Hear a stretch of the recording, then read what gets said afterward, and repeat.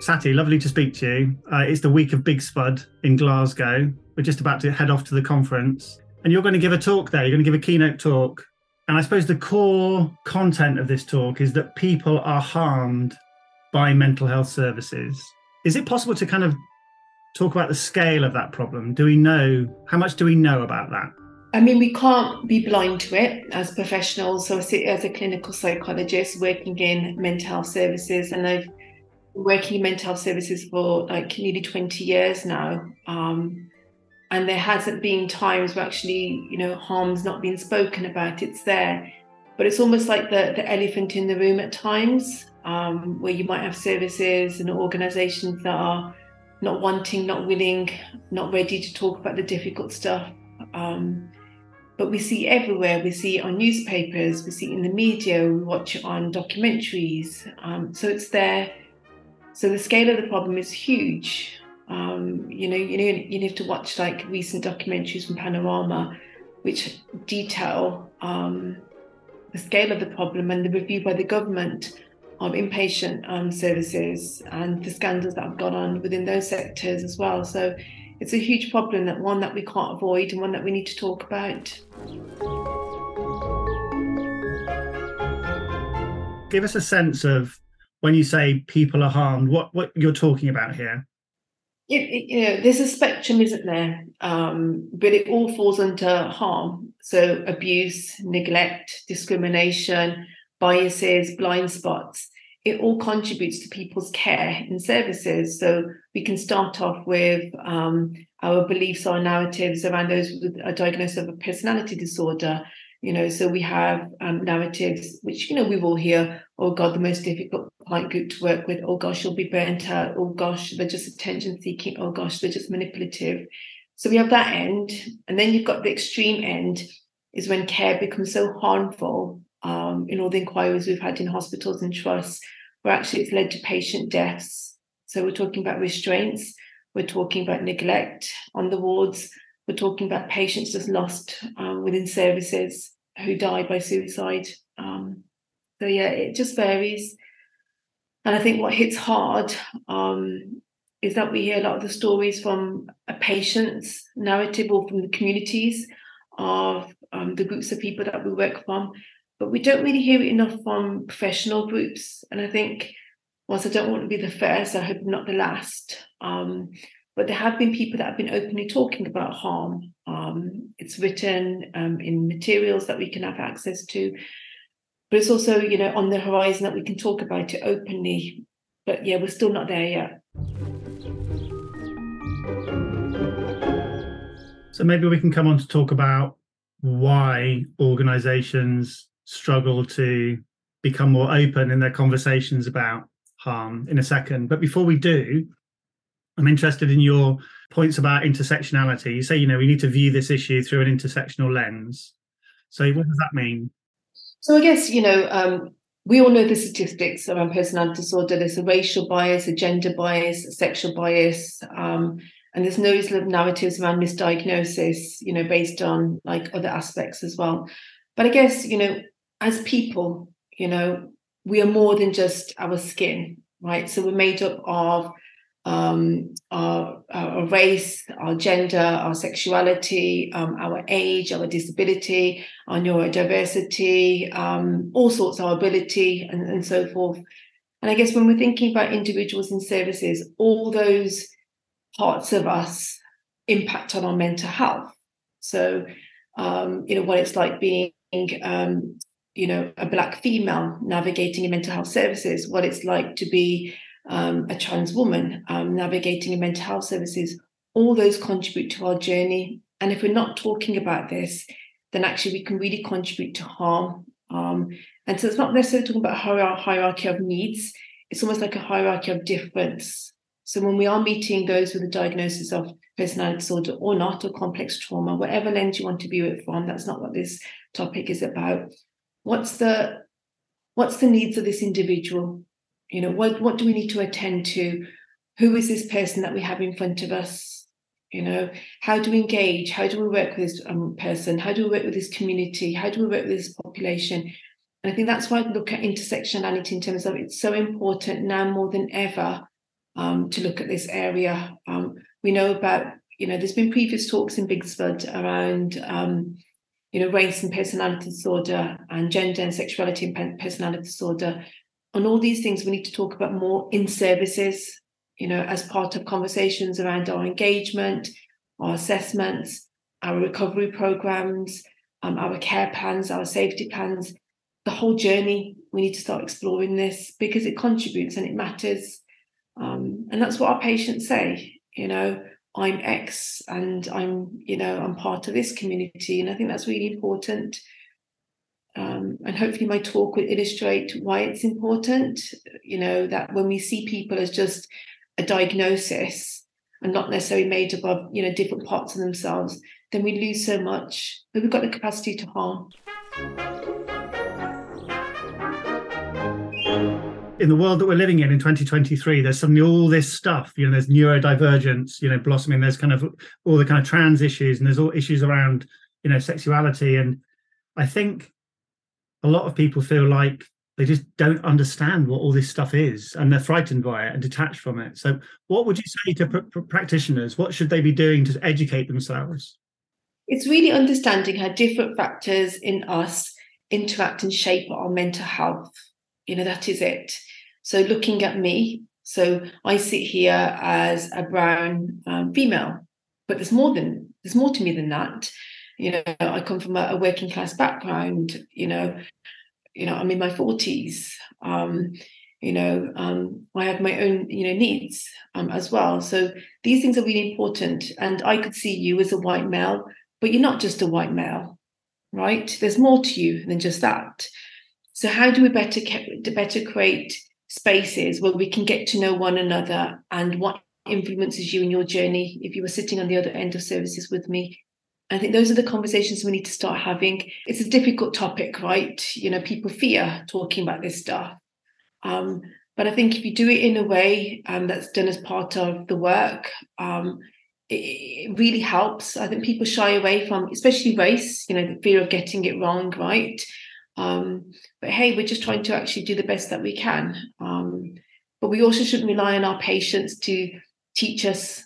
So if I know that actually I'm working with somebody with neurodivergence or neurodiversity, what do I need to equip myself with to understand how can I adapt therapy? How can I adapt my care plan? What do I need to do to work with this person? Where, how, with what means? And these are really important questions to start, at the beginning of our journeys when we're working with some of our patients.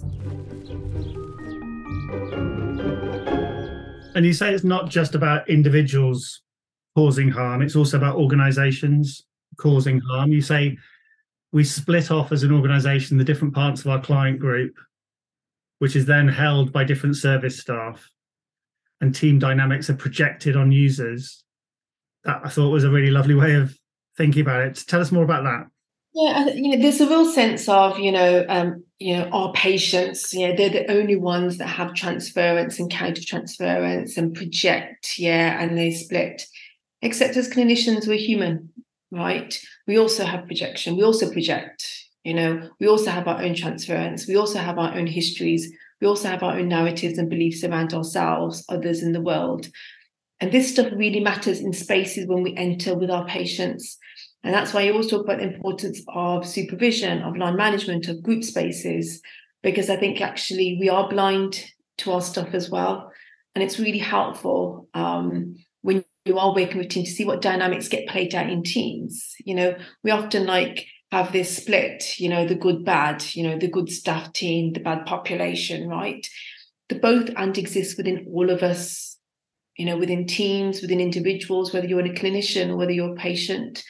And I think we don't talk about that enough, so we need to attend to this stuff. We need to attend to, maybe staff who are driven by high levels of anxiety, right? And the impact that has upon the team, the impact it has on the patient group.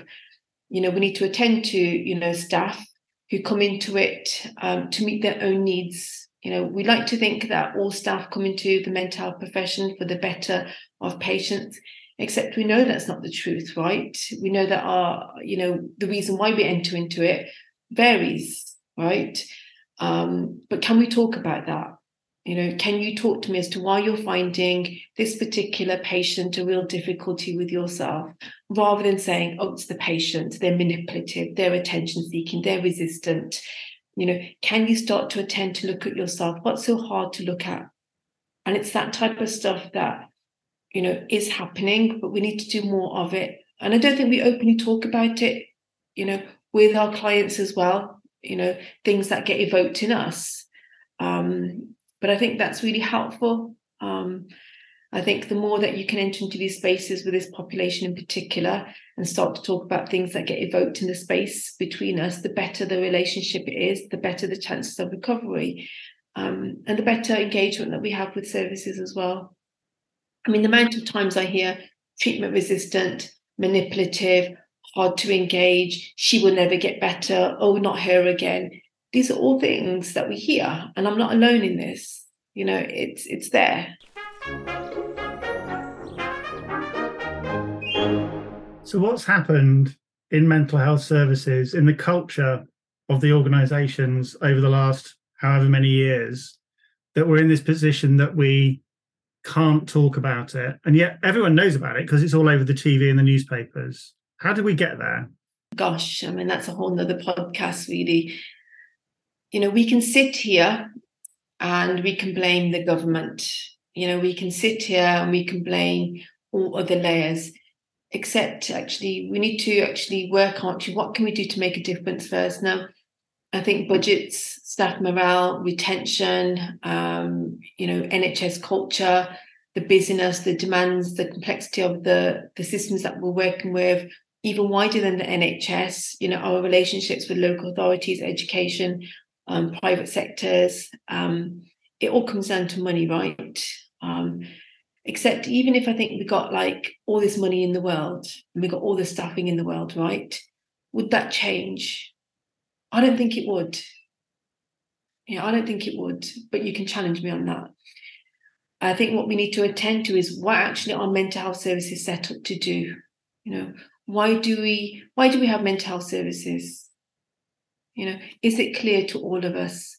So why do we do the job that we do? It's the first question I ask everybody at an interview. Why do you want this job? Why do you want to work with this client group? That's really important because they are easier jobs. Let's be honest. I can lecture in a department in clinical psychology, different type of pressure, but actually easier, right? Why am I working with suicidality and trauma and complexity within staff teams and in systems? Why do I choose to do that? I hope it's to make a difference.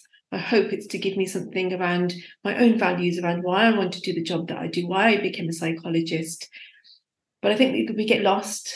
I think teams and services get lost in terms of their role, their remit, why they're there, because of the other layers of complexity in we call it the matrix. So webs of communication, like from your own team. I think we get lost.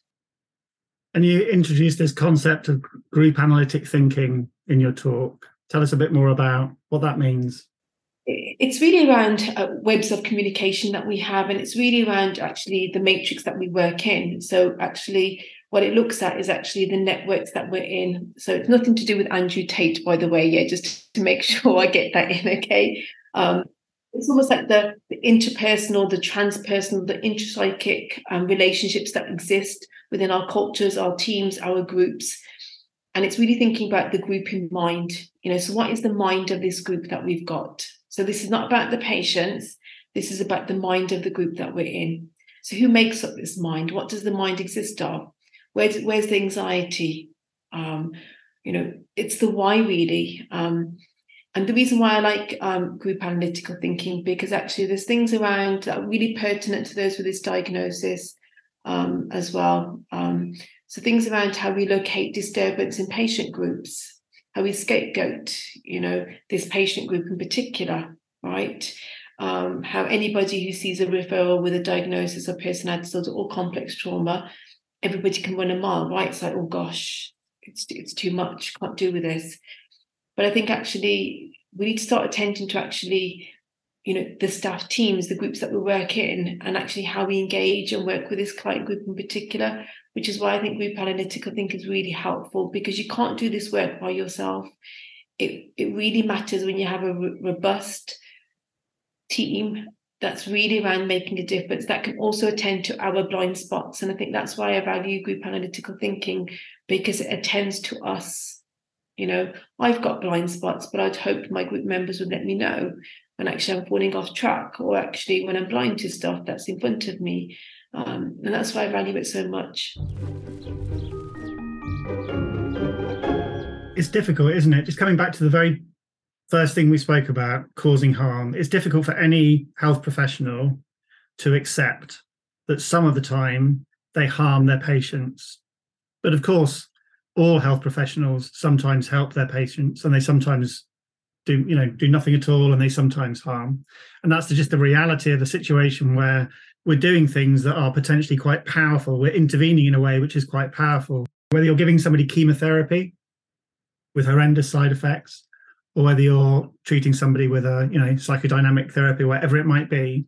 But there's something about risk-averse services, wanting services to be safe, locking down services, that is kind of built on this "we're not going to hurt you" idea. So I think it's especially hard, isn't it, for mental health professionals to admit they are harming people.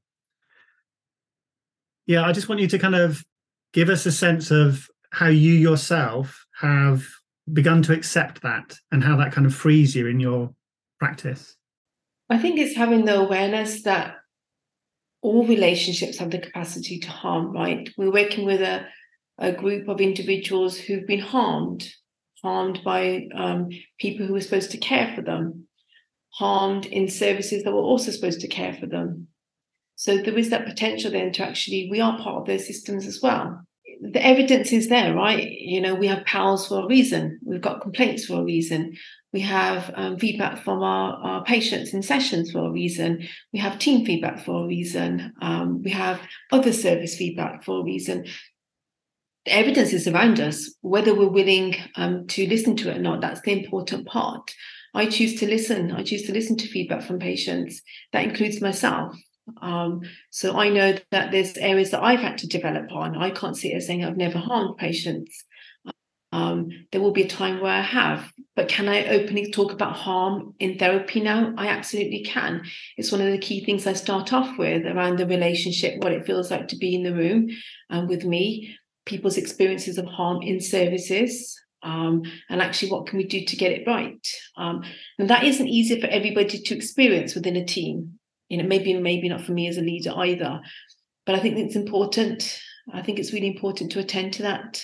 And I think if you're in it for the right reasons, then this wouldn't be a problem for you to explore the capacity that we all have the capability to harm. And that can just be things around, our blind spots, things that we miss, to actually, is this the right job for you?